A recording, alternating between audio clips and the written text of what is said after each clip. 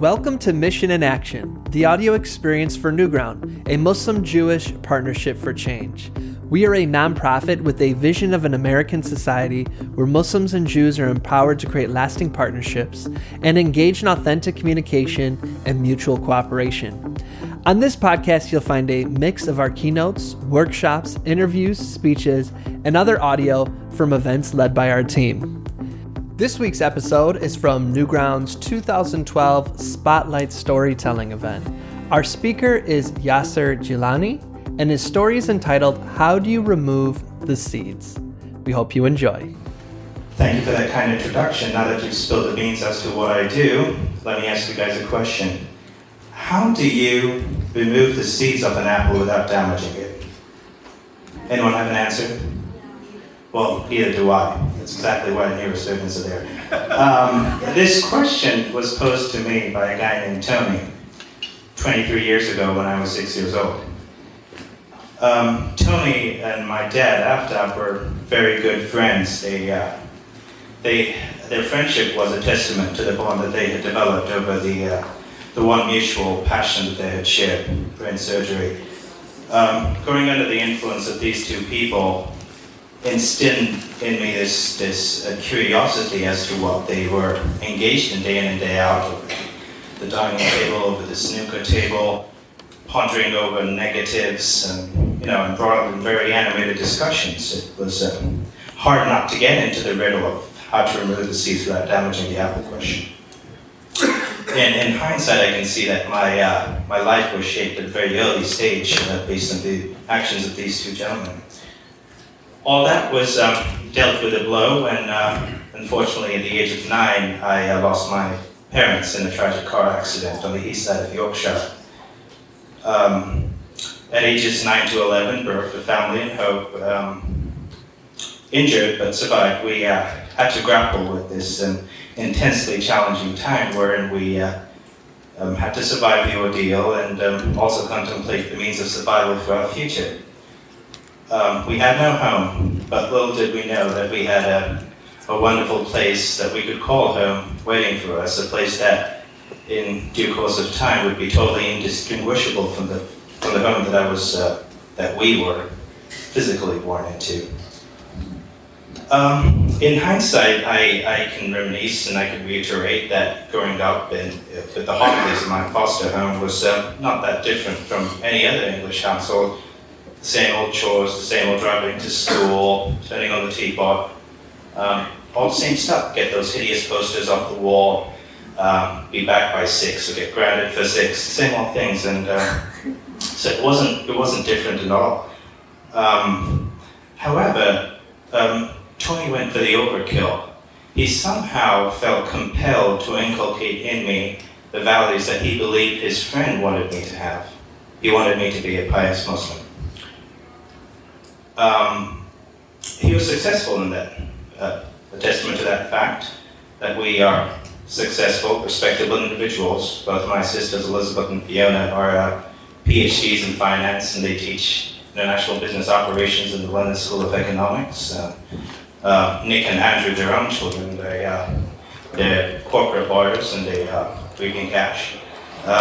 Richard, on the other hand, for the love of sports, was the organizing secretary of the London Olympics Committee this past summer. And as for me, the not so glamorous of them all, I had to pop in 3 tablets of anti-anxiety pills before standing in front and sharing my story with you grand people.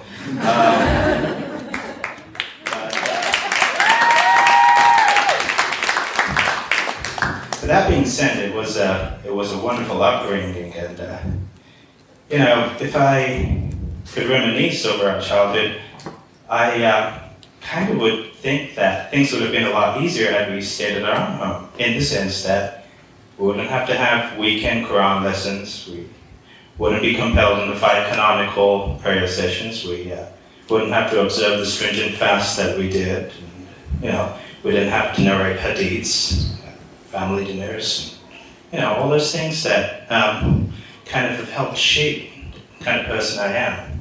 Not that I mind that overcompensation, but it definitely has a bearing as to who I am today. all that instruction, all the heartfelt that we went through. And so Tony made it absolutely clear that he wanted me to be a very, very pious Muslim.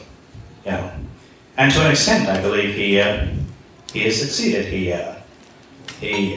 is instructed and transformed me to an individual who does try to pray 5 times a day, who does recite the Quran and study it, who tries to be nice to once and all, who would enjoin good deeds and forbade from evil ones. And I've been trying to do my best, but all the kudos goes to him. And at times, however, my mom, my godmom, Heather, would kind of unload on him and ask him to take it easy and, just give us a break. But he was very determined. My godfather, Tony Hockley, was also a very established neurosurgeon. He was an authority in pediatric neurosurgery. He was instrumental in carving child neurosurgery out of the general gamut of general neurosurgery. And as such, being a person of repute, he had very little time to share with us. And in the few conversations that we would have over the dinner table at our breakfast, he would greatly emphasize on how to value life for what it is. The romantic side he had for his wife, the dedication he had for the children he treated, and the love he had for us as kids. To me, he was the quintessential personality that I would love to grow up and emulate. It should come as no surprise then that I followed his footsteps into medicine and beyond. And when I came to the point that I had to choose a career, I chose neurosurgery, and I chose to do it here in the United States, only because he thought that the British system was very archaic, and 2, that the place to be for neurosurgery and for the dynamic specialty it had now become to be was the United States. And 3, he thought I'd find a better wife here in the United States rather than in England. He's been successful on all those fronts, and over the tenure of him being the president of the International Society of Pediatric Neurosurgeons, got me introduced to a lot of people, and I said I had a lot of connections, but he also wanted me to do it on my own. He wanted me to be perseverant. He wanted me to do it the hard way, the way he and Dad had done, and so he wanted to maintain the fighter inside me. On the 21st of June in 2009, Tony had a massive heart attack in Yorkshire in his home, and he passed away subsequently an hour later. On the way back from Los Angeles to his funeral in London, I would constantly send the things nice times that we had together and the things that he instructed in me.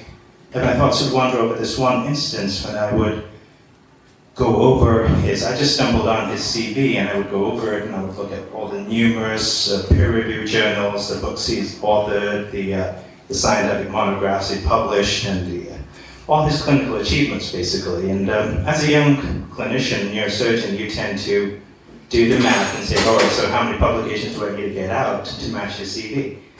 While I did that, I happened to nudgingly ask him as to what he considered his greatest accomplishment over this entire CV.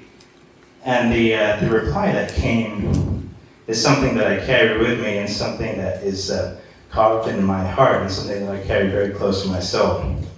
He told me, "My greatest accomplishment is you, Yasser.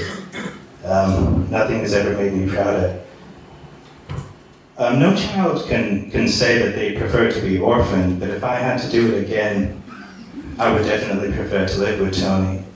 For me, he was my home.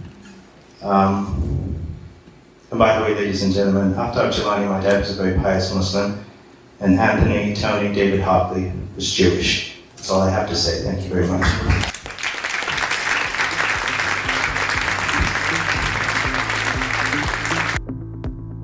Hi, I'm Aziza Hassan, the Executive Director of Newground, a Muslim-Jewish Partnership for Change. Thank you for sharing your time with us today and for listening to this episode of our podcast. At Newground, we believe that conflict is natural and inevitable, yet not intractable, no matter the history. Being stuck is a choice.